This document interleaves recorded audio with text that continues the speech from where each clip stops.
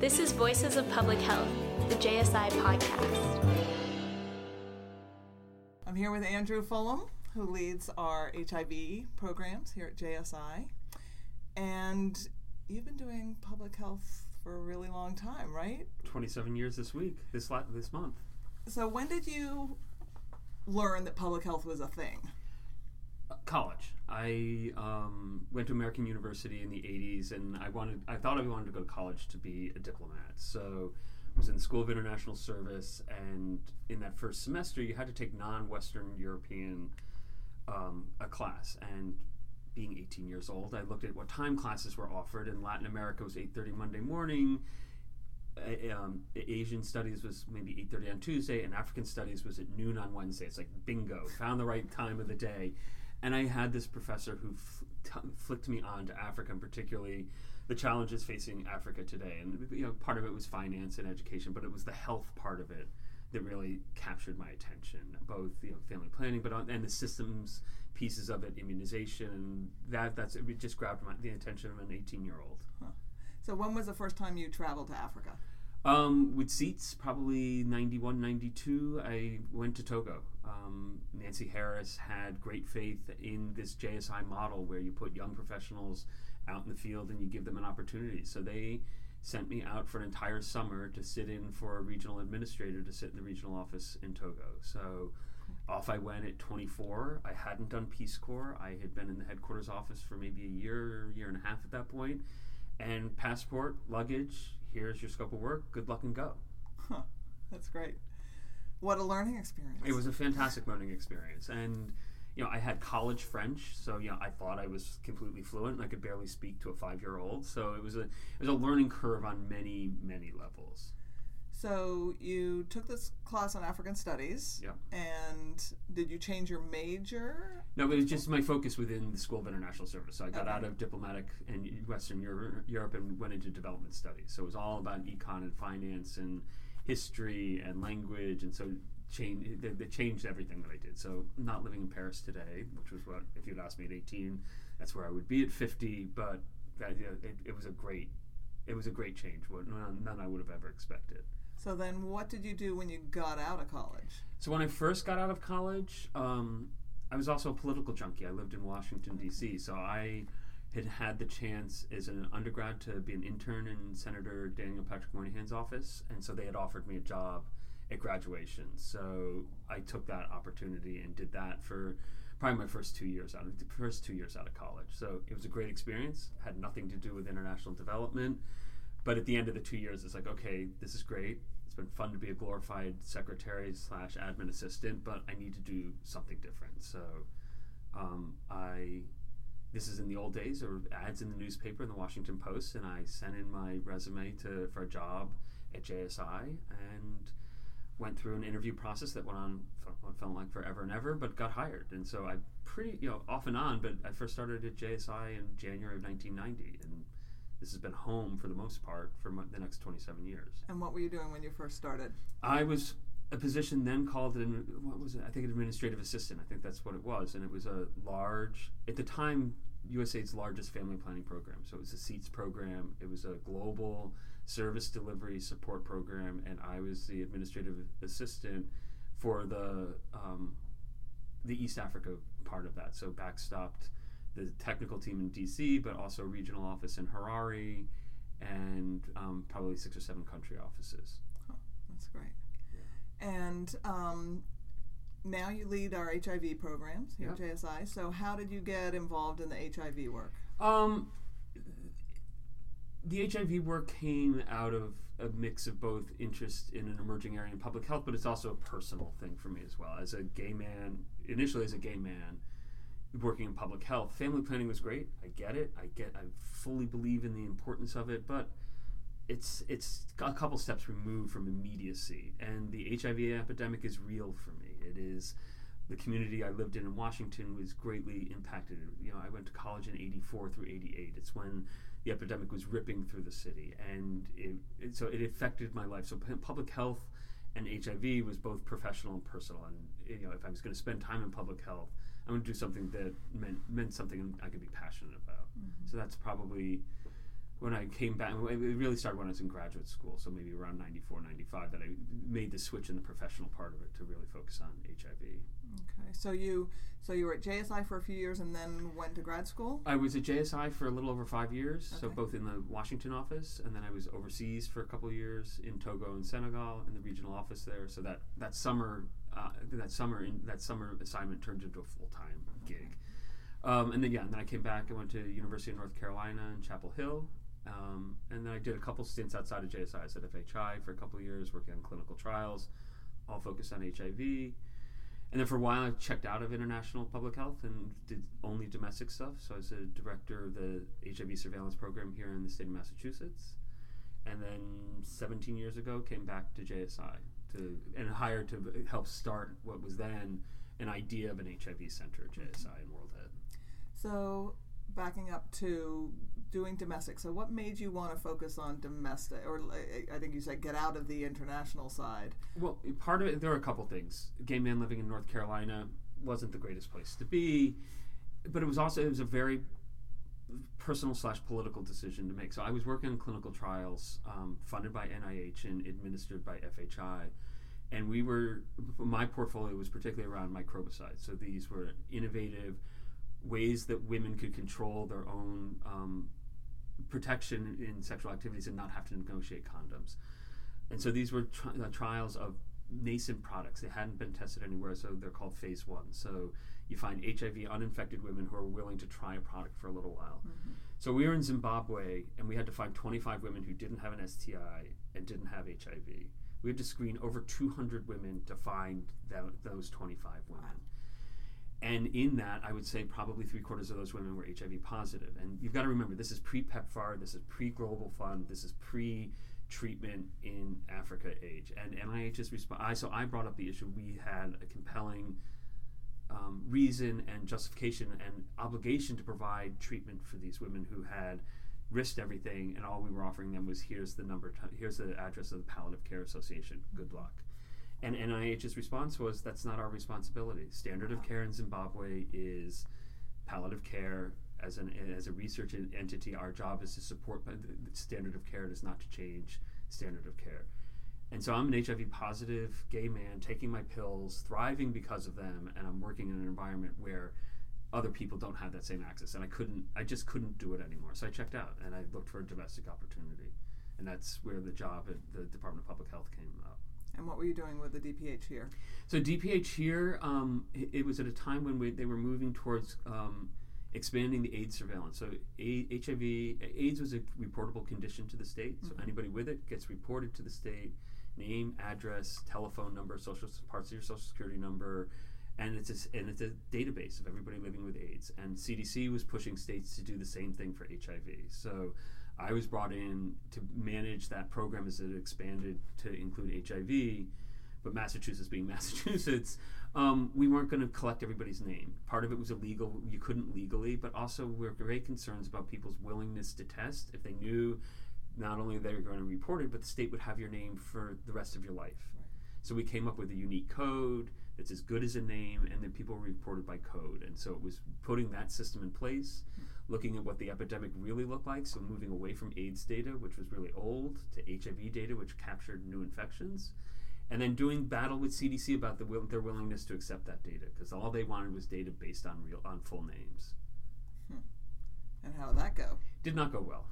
And at the end of the day, after I left and the next person came in, CDC gave states an option. Either you move to name-based reporting or part of your funding's in jeopardy. And so when you put the two, you can stand on principle and say, we can do this, and we proved that you could do it with identifiers, but we're not going to put at risk the prevention funding in order to stand on that principle. So the state moved towards that system. Mm-hmm. So you left the Department of Public Health and came back to JSI. So what were you thinking about? You were missing the international? I was missing the international. Yeah, I was missing the international, and I had done what I had come to the state to do, and I had gotten part of what I want to do. I think it's important if you're in public health on this side of it, the JSIs, the FHIs, the CHIPIGOs, the EDCs of the world. There's something to be said for working on the government side of it. We can all say that the funder, fill in the blank, drives us crazy. But it's important to understand the pressures that they're on in a real way, but also the impact that you can have, because in some ways I had more impact at the state in 2 years, or direct noticeable ways that I could see it than I see in what I do every day. So, but it was time to move on. And I had actually been offered a job out in Seattle to work with a different group, and I knew people here at JSI, and they said, well, we're talking about starting an HIV center, come talk to us before you make the move to Seattle. And so I came here, I met with Joel, I met Joel Lamstein, I met with Lori Kunchis and Pat Fairchild, and a whole bunch of people here, and it felt like walking back in the door. And it was a great opportunity to come in and to create something out of nothing. So there were pockets of HIV programs, both a lot of work on the domestic side here at JSI. There were pockets of it in the international side, but sort of buried in other programs and initiatives, and World Ed was doing work. But it wasn't really, no one was coming together around HIV. So this was a real great opportunity to bring together all these folks and figure out how we could learn from what we're doing and have a greater impact, both here in the U.S. and in the countries where we do HIV work. And it's certainly grown here at JSI tremendously. It's grown tremendously. So when I came in, when we started the center, we had no international HIV programs other than those ones that, like I said, buried in other initiatives and a lot of domestic work. The domestic work has ballooned, and it's everything from clinic-based work to national-scale programs like AIDS.gov. And on the international side, we have currently about 7 different bilaterals, all primarily working in HIV. We have a global leadership program that we are managing in the second iteration of it. The supply chain work under SCMS has ballooned, so it has become an important part of the work that we do here at JSI over the past 15 years or so. So, stepping back from JSI, yeah, you've worked in HIV for a long time. Obviously, it's affected you personally. Mm-hmm. How have you, and working domestically and internationally, how have you seen essentially the trajectory of HIV? Well, let's talk about the disease and how it's affected people. How have you seen that trajectory over the years? Yeah, so it's moved in the 80s when I first recognized that I was gay and everything. There was no treatment option. It was you got tested every 6 months and you used condoms, and that condoms was not a negotiable item. Everybody used them. Fast forward, but not so fast forward. We have treatment widely available. We have we have an arsenal of resources available to us for both prevention, for treatment, for care and support, and a global movement around HIV that's beyond just the U.S. So I think those have been tremendous changes in that. With that has come what I would call the medicalization of the response, so that prevention is largely focusing these days on male circumcision, taking PrEP, which is taking some of the drugs that are also used for HIV treatment, use them as prevention. So it's a lot of clinical aspects, and then treatment. Treat everybody who is HIV infected and living with HIV. That swings back and forth over time, but right now it's about treat everybody. So it's a very medical model.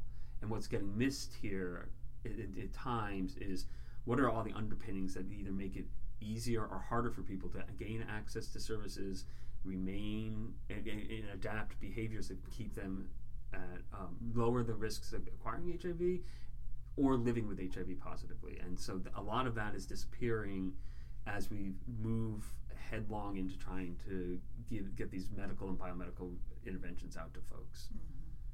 Interesting. When President Bush was in office, mm-hmm. he launched PEPFAR. Yep. I think people were pretty skeptical about that when it first was announced. What do you think about PEPFAR? Or what did you think at the time, and what do you think now? I've always been a cheerleader, and obviously because I'm from the field, it gave focus to a disease, a public health crisis, and also reframed some of the conversation. It was a global security issue. It was an equity access issue. It was an equality issue, and it put resources in there. The public health part of me has always been concerned that in the typical way that U.S. government does stuff, it's often robbing Peter to pay Paul. So great, we're going to put lots of money into HIV, but does that mean family planning isn't equally funded? Is maternal and child health not getting equally funded? So rarely is it the creation of new money to put in place. Mm-hmm. But it galvanized resources. It over time has worked with countries at a country level, so these country operating plans. It is engaged in a conversation of trying to both meet governments in countries where they are, but helping to move them ahead and maybe push the envelope a little bit. And when it works in concert with things like the Global Fund and other initiatives and activities, great. But when it sort of goes off and marches on its own, then it becomes complicating not only in a global arena, but in a country. And we still struggle with how the different parts of PEPFAR, USAID versus CDC versus Department of Labor versus HRSA, how do they all work together and play well in the same sandbox? Not easily figured out. So on the whole, you think it's been a good thing? Absolutely. And on a whole, and if you go talk to people who have been the end recipients of this, there are millions of people alive today because they've had access to HIV treatment. And that's largely the efforts of PEPFAR. They would not be with us here today. I don't go to countries anymore where one of the biggest cottage industries is making coffins. We don't have to come up with bereavement leaves and funeral leave policies in Zambia and Zimbabwe and South Africa and Uganda anymore. It has fundamentally changed the trajectory in a number of these countries. So for all the problems with it and the vertical structure and the nature of it and everything else, it has fundamentally given people life. Wow. And it's had an important role in reducing the number of children born exposed to living with HIV. Mm-hmm. In South Africa, the government has done much of it on their own, but we're talking about having dropped in places like Johannesburg, the mother-to-child transmission rate is down to 2 or 3%, down from 24%. Those are massive. That could not have been done without a harnessed program, I don't think, focused solely on HIV. But there were downsides to PEPFAR too, right? What were the negatives, do you think? This part of it was the verticalization. It's just PEPFAR, and initially it was an emergency response. Right. And how do you get in? And we're going to worry only about HIV and HIV service delivery, at times at the detriment of primary health care, universal health coverage, some level MNCH, some level HIV. So that has been a downside of it. I think it's gotten better. So we have a program in Zambia now that is integrated HIV, maternal and child health and family planning. And we work with family planning to bring women into services and offer them same-day HIV testing, that if they're positive, they can get their antiretrovirals all on the same day at the same clinic. But you can't do it. If it was just an HIV program, just offering HIV testing, it wouldn't get people in. And so it's moved towards this holistic response and approach to how do you work with people, particularly women, in getting them into services. One thing that comes to mind is the old ABC, and the focus on C was a little bit of a downer too at times. But definitely the C. I would say PEPFAR is now good on also key populations, but in the early days, a lot of it was that there aren't men who have sex with men in most of the countries that we work in. That was the mantra. There aren't injecting drug users or people who use drugs. There are not transgender people. And so it's caught up, and it's now become a leader in that area. But there was a lot of time where a lot of those populations were not identified as being priorities. But that has changed significantly in the past, I would say, 3 to 4 years. So you talked earlier about the medicalization these days, and it does seem like, thinking about ABC or whatever, every few years there's sort of a new trend or new focus, 90-90-90, no new infections, the medicalization. How do you think that has sort of impacted the approach to dealing with HIV? Both domestically and internationally, it's put clinics at sort of the center of where everybody goes to think about how to provide HIV services. So the clinic, it's either the community health center here in the U.S. or it is the clinic or the hospital in some place. And that's because... Is that a good thing or a bad thing? Well, for people living with HIV who have to get on drug, that's a great thing. But for people who are long-term survivors, do you really need to come to clinic every 3 months or every month to pick up your meds? And the field is moving towards how to decentralize, how to move that out, and places like MSF are looking at community distribution of drugs and how to make that simpler, but it's been a slower process. But I'm never going to argue that the medicalization is an important part, particularly if you're living with HIV. We can talk about community engagement, and we can talk about addressing barriers and structures that make people harder to get services. But if there isn't ARVs at the end of the day and a doctor or a nurse who knows how to prescribe them at the other end, then we have missed something. So it's finding the right balance, and the right balance for people where they are at this stage of the infection. So if you're not living with HIV and you're but at risk, what's the right place to get services? If you're newly infected, what do you need to do? If you've been on treatment for 5 years, how does the system, and when I say system, I mean the facility, the community, everything, work together to provide support for people? And do you see that happening now? Yeah, I definitely see that. And again, that's a place where PEPFAR is pushing. Is what they call differential models. What do you need for somebody who's newly infected? What do you need for somebody who's just finished the first year? What do you need for a pregnant woman? What do you need for somebody who's an active, some person who's actively injecting? What do you need for somebody who's been on drugs for 5 years? And so looking at those different models based on where you are in sort of your lifetime of living with HIV, and how do you adjust the system in order to meet your needs so that we can ensure that an individual's health is okay, and also that you're minimizing the viral load in the community.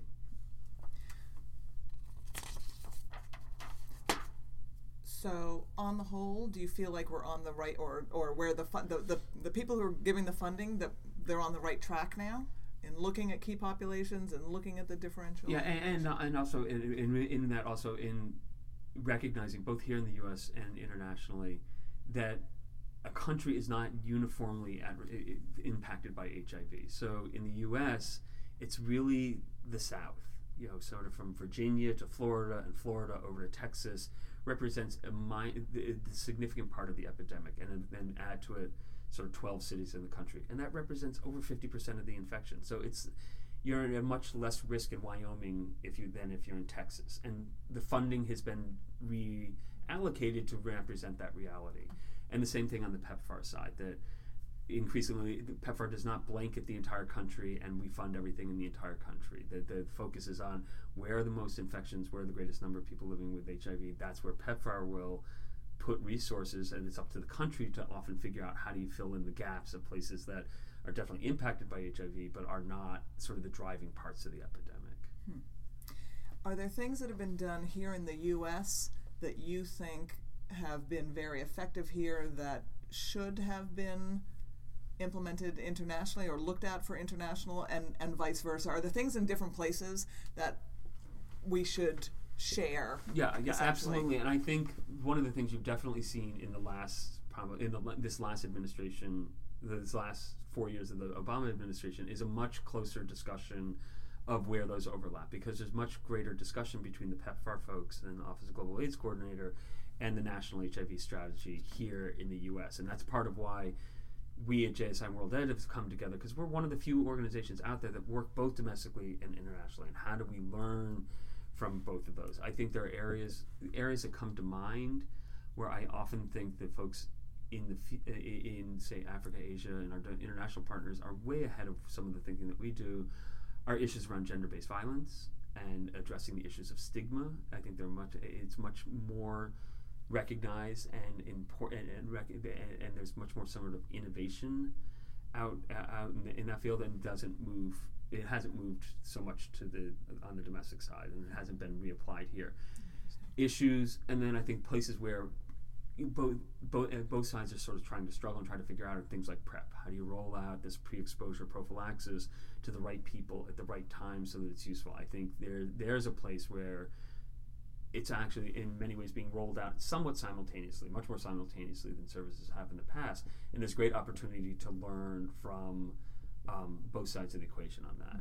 Mm-hmm. And then the other big thing for me is engaging men. I think in the U.S., the epidemic's largely among men who have sex with men. Probably over 70% of the infection of people living with HIV are men who have sex with men. So there's been strategies about how to get men into health services, because primary health care does not usually cater particularly to young men. So how do you engage them in services? It's the same challenge we face in many of the countries that we're working in, say Africa and India and Asia. There's no reason for young men or young men of reproductive age to engage with the public health system. And so how do you get them to come into services? How do you get them to come in, and how do you engage them in some way, meaningful way VMMC has helped with that voluntary male circumcision, but they're still lagging the engagement of men in the international side. And how do we so countries that have basically outlawed, if you will, gay men or gay behavior or homosexuality. That's one of the challenges, but also think a lot of many of the countries in the initial days, and still to this day and age, many of the HIV services were embedded in MNCH services, where the easy target was pregnant women. So let's put the services in, capture women during pregnancy, test them, get their kids in, and then build out to the family.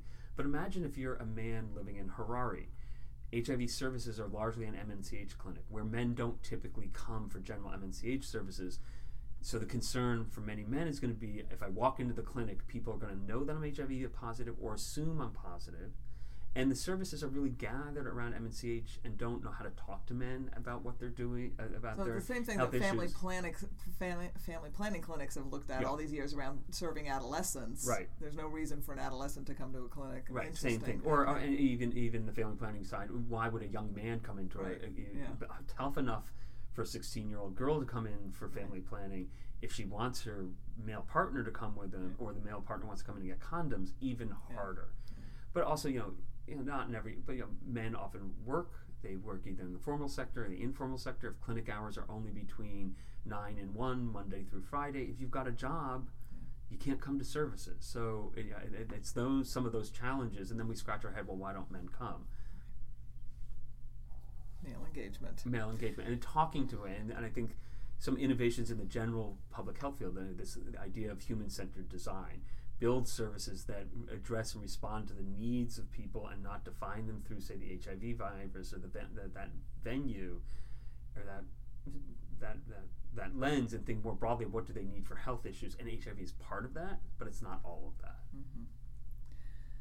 Okay, let's step back for a minute. And UNAIDS was launched in '96, 15 years after the first cases were reported. How do you think they've contributed? Do you think they've contributed or not to addressing the epidemic? I think the greatest place that UNAIDS makes a contribution is around things like 90-90-90. They come up with this. They come up and galvanize people around a slogan and an aspirational place that we want to be, and then it moves everybody else to that. And they're aspirational, and I'm fine with aspirational goals. Not every goal needs to be met, but you have to put it out there. And people like Michelle Sidibe have been excellent at gathering people together to think about what that aspirational vision is, and then move towards it, and then let the PEPFARs and the Gavi, the Global Fund and the country programs move towards those. And one of the things that I have found really interesting in this rollout of the 90-90-90 is that it's actually finally also being picked up here in the U.S. So for many years, people here in the U.S., UNAIDS is, for those kinds of countries, quote unquote. But now you hear people talk about it, and you've got these Getting to Zero campaigns in San Francisco and New York and here in Massachusetts. It's built around achieving those 90-90-90 goals. And so I think they've been really great at that, but they also face the same challenges that many UN agencies face, in that you're a representative body of 186, 87 countries with widely disparate understandings or beliefs around both HIV, the communities impacted, and so it becomes, if you think working in a PEPFAR environment is hard, imagine that in the UN system, and how do you strike a balance and be a leader, but also not leave behind people that you need at the table, at least if no other reason to be quiet, and by presence being okay with it and not being fighting you on the issues and directions that you want to go towards. Speaking of Michelle, are there folks who have worked in the HIV or actually any field around public health who you think have been really game changers in the work being done, who frankly you would follow or champion, you would go where they're going and do what they're doing? Who do you admire working in this field? It's a long list. So I'm actually going to start from the bottom up and then come up. There are people. So we have a project director in Zambia Mukachikuba, Zambian woman doctor who leads this huge $65 million project that's looking at new and innovative ways to get services out to people in non-traditional ways and outside of necessarily the government sector and building capacity. She is not only one of the smartest minds I know about how to do things differently and, for example, how to engage the chiefs, which is a recognized legal structure in Zambia, and how do you engage them in that response, and then how do you galvanize your staff to do that, and then how do you tell the story and the narrative, and how do you change what you're doing based on as things change. Her ability to do that and do it both with humor but intelligence, I'd follow her anywhere and any time. There are public health leaders. My old boss at he's not with us anymore, but people like Ward Cates. For folks who don't know Ward, he is for me a public health champion. He started off his career focusing on the right of women to have access to abortion in the United States and what was the impact of Roe v. Wade and making abortion safe and using surveillance and data to tell that story, and fought the battle until the Reagan people forced him out of his position. And he moved on, and he took on HIV, and he took on stayed committed to public health and family planning, always and intensely curious about everything, but always humble. Ward shortened everybody's name to a single syllable, but he walked the halls. So who were you? What were you? I was just A. Yeah. Often the first initial was your name, but something it could be something shorter, but always a single syllable. He walked the halls of FHI every day, all 3 floors, and he stopped and chatted and stopped. Not everybody the same day, but you could count on him wandering around every day, and he knew a little bit of what was going on everywhere, and could be and he was always a cheerleader. There was nothing that could not be done. Always positive, and always a tremendous advocate for the next generation of public health folks. How do you give them voice? How do you give them opportunity? And how do you move them forward? And with that, the same group as Joel Lamstein, who I've had the extreme pleasure of working with for the past off and on for the past 27 years. Some of the same characteristics, but it's the people. The people make the organization. You can have all the lofty words in the world that you want around a mission statement and glossy materials, but it is the people. And the thing that I look to and respect and admire around Joel is that you put power and authority at the furthest reaches of the organization. So for our programs here at JSI, if you run a program in Pakistan or in Denver or somewhere else, you have authority to run that program. There's not a hierarchy that you have to come back to get blessings. Joel also invests in the future, look to the future, how do you do that future, but he also gets that it's a business. You can have all the good intentions in the world, but you got to have the money to pay the rent, to pay people at the end of the month, and there is that part of it as well. You've got to mix mission and business. On the global front, people like Jonathan Mann in the early days, he took this battle on when no one else wanted to. People like Jim Curran also, a lot of that then comes from me from the HIV in the early days. People like Randy Schultz, who wrote and the band played on. Without that history, so much of it would have been lost. Cleve Jones and the Quilt. My first HIV doc, who told me that it was going to be okay, that I was going to be okay. And then there are current people. Debbie Burks, PEPFAR has all of its challenges and OGAC has all of its challenges, but I've never met somebody who is as tireless about this issue and positive about it, and how do we use data to get the right programs to the right people at the right time. It is truly the amount of work and the accomplishment that has been done in the last couple of years, and we can talk about too much focus on numbers or this or that or the other thing, but that ability to take change and move people towards change that's going to be, in the end, better for everybody. Mark Dybul, same category. And then, I know it's not public health people, but it is my social support network. My friends outside of work who get me, who are friends, and I'm in and out of here all the time. They're here, they check in, they're part of it. My family here at JSI. So I've known some of these people more than half my life. We just had a meeting here at JSI, and I got to spend time with people like Carolyn Hart, who I've known for 27 years. And who's been a friend and a champion, but most importantly, a friend for all these years. People like you, Penelope, and others. They are, you can't do this work unless you've got a group of people. And then it is my family. We've been through this before, and I've told this story before. I am who I am, and I do what I do because I've had parents and a mother who has done nothing but supported me and stood behind me and let me do what I need to do and want to do and never questioned and always been there, and 2 brothers who are my biggest champions and my biggest cheerleaders, but also who can call me on my nonsense and have no problems about it and put me back as if we were still 14 years old. So it's all of them together that are both my idols, the people I look to for guidance and look for to continue to figure out what I want to do. What would you say, looking back from here Yep. back, what are you most proud of that you've done?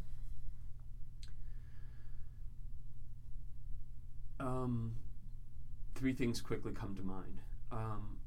Here at JSI, in the early days when we first started the HIV Center, there was no PEPFAR, no Global Fund, access to drugs limited, non-existent, and we had people dying on our staff, and we had family members. We had people spending a lot of time going to funerals and burying and taking on orphans.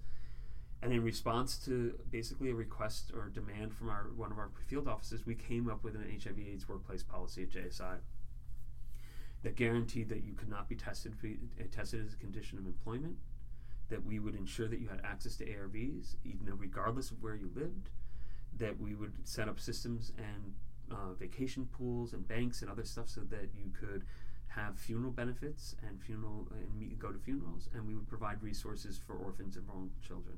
JSI, as far as I know at that time, was way ahead of everybody else. And what we were ensuring is that whether you lived in Bangladesh or in Boston or in Botswana, you got the same access to the same care and the same supports, and it was a bottom-led initiative, but it had the complete support of senior management. So that's the first thing. The second thing is I got the opportunity to work in Cambodia while I was in grad school, and worked with local NGOs there to help set up community distribution networks and train community health workers on distribution of nets, condoms, and resupply of oral contraceptives. Those programs are still running. That we were talking about some work that was done in 1994. Those programs still run on their own. Don't have donor support. The NGOs have figured out how to work those and manage those and move them forward.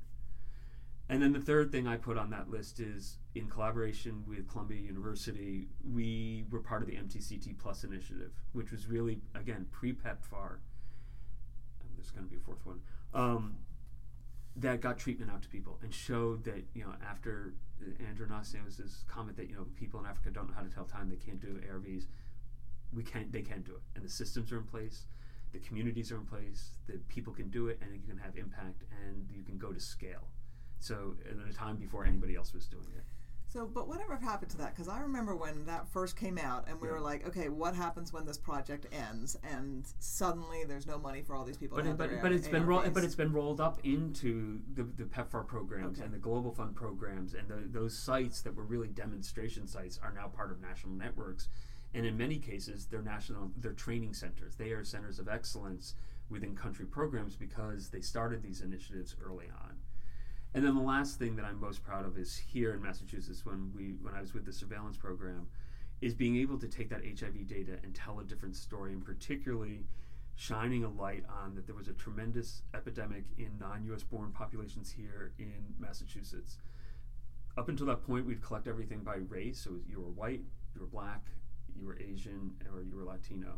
There was no differentiation country in there. So we separated whether you're born here or not. And one of the big things that came out is there was a large and significant epidemic among heterosexual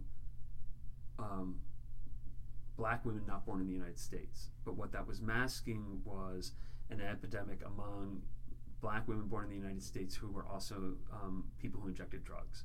But because all we looked at was black women and lumped everybody together, we put services into heterosexual transmission but didn't focus on non-U.S. born populations.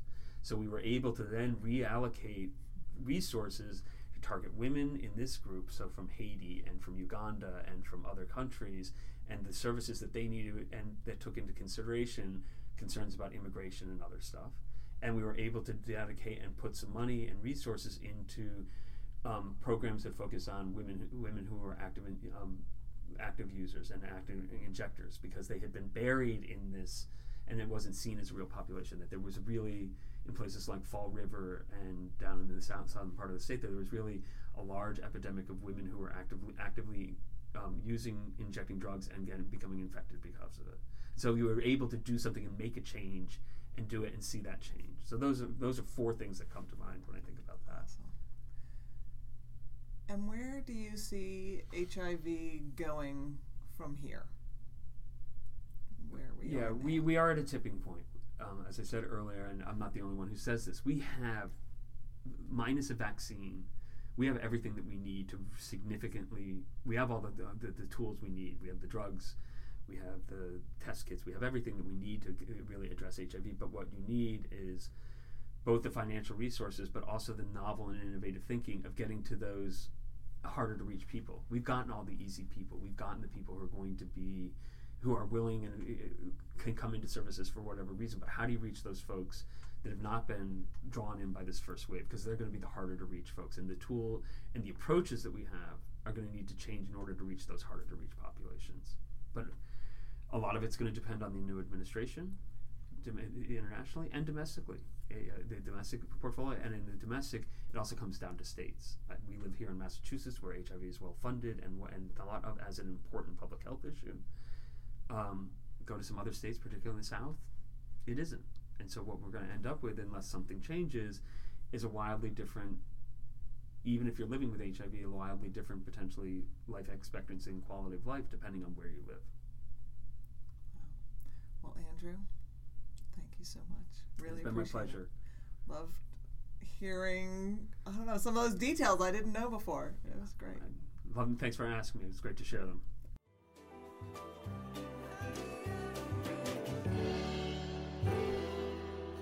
Thank you for listening to Voices of Public Health, the JSI podcast.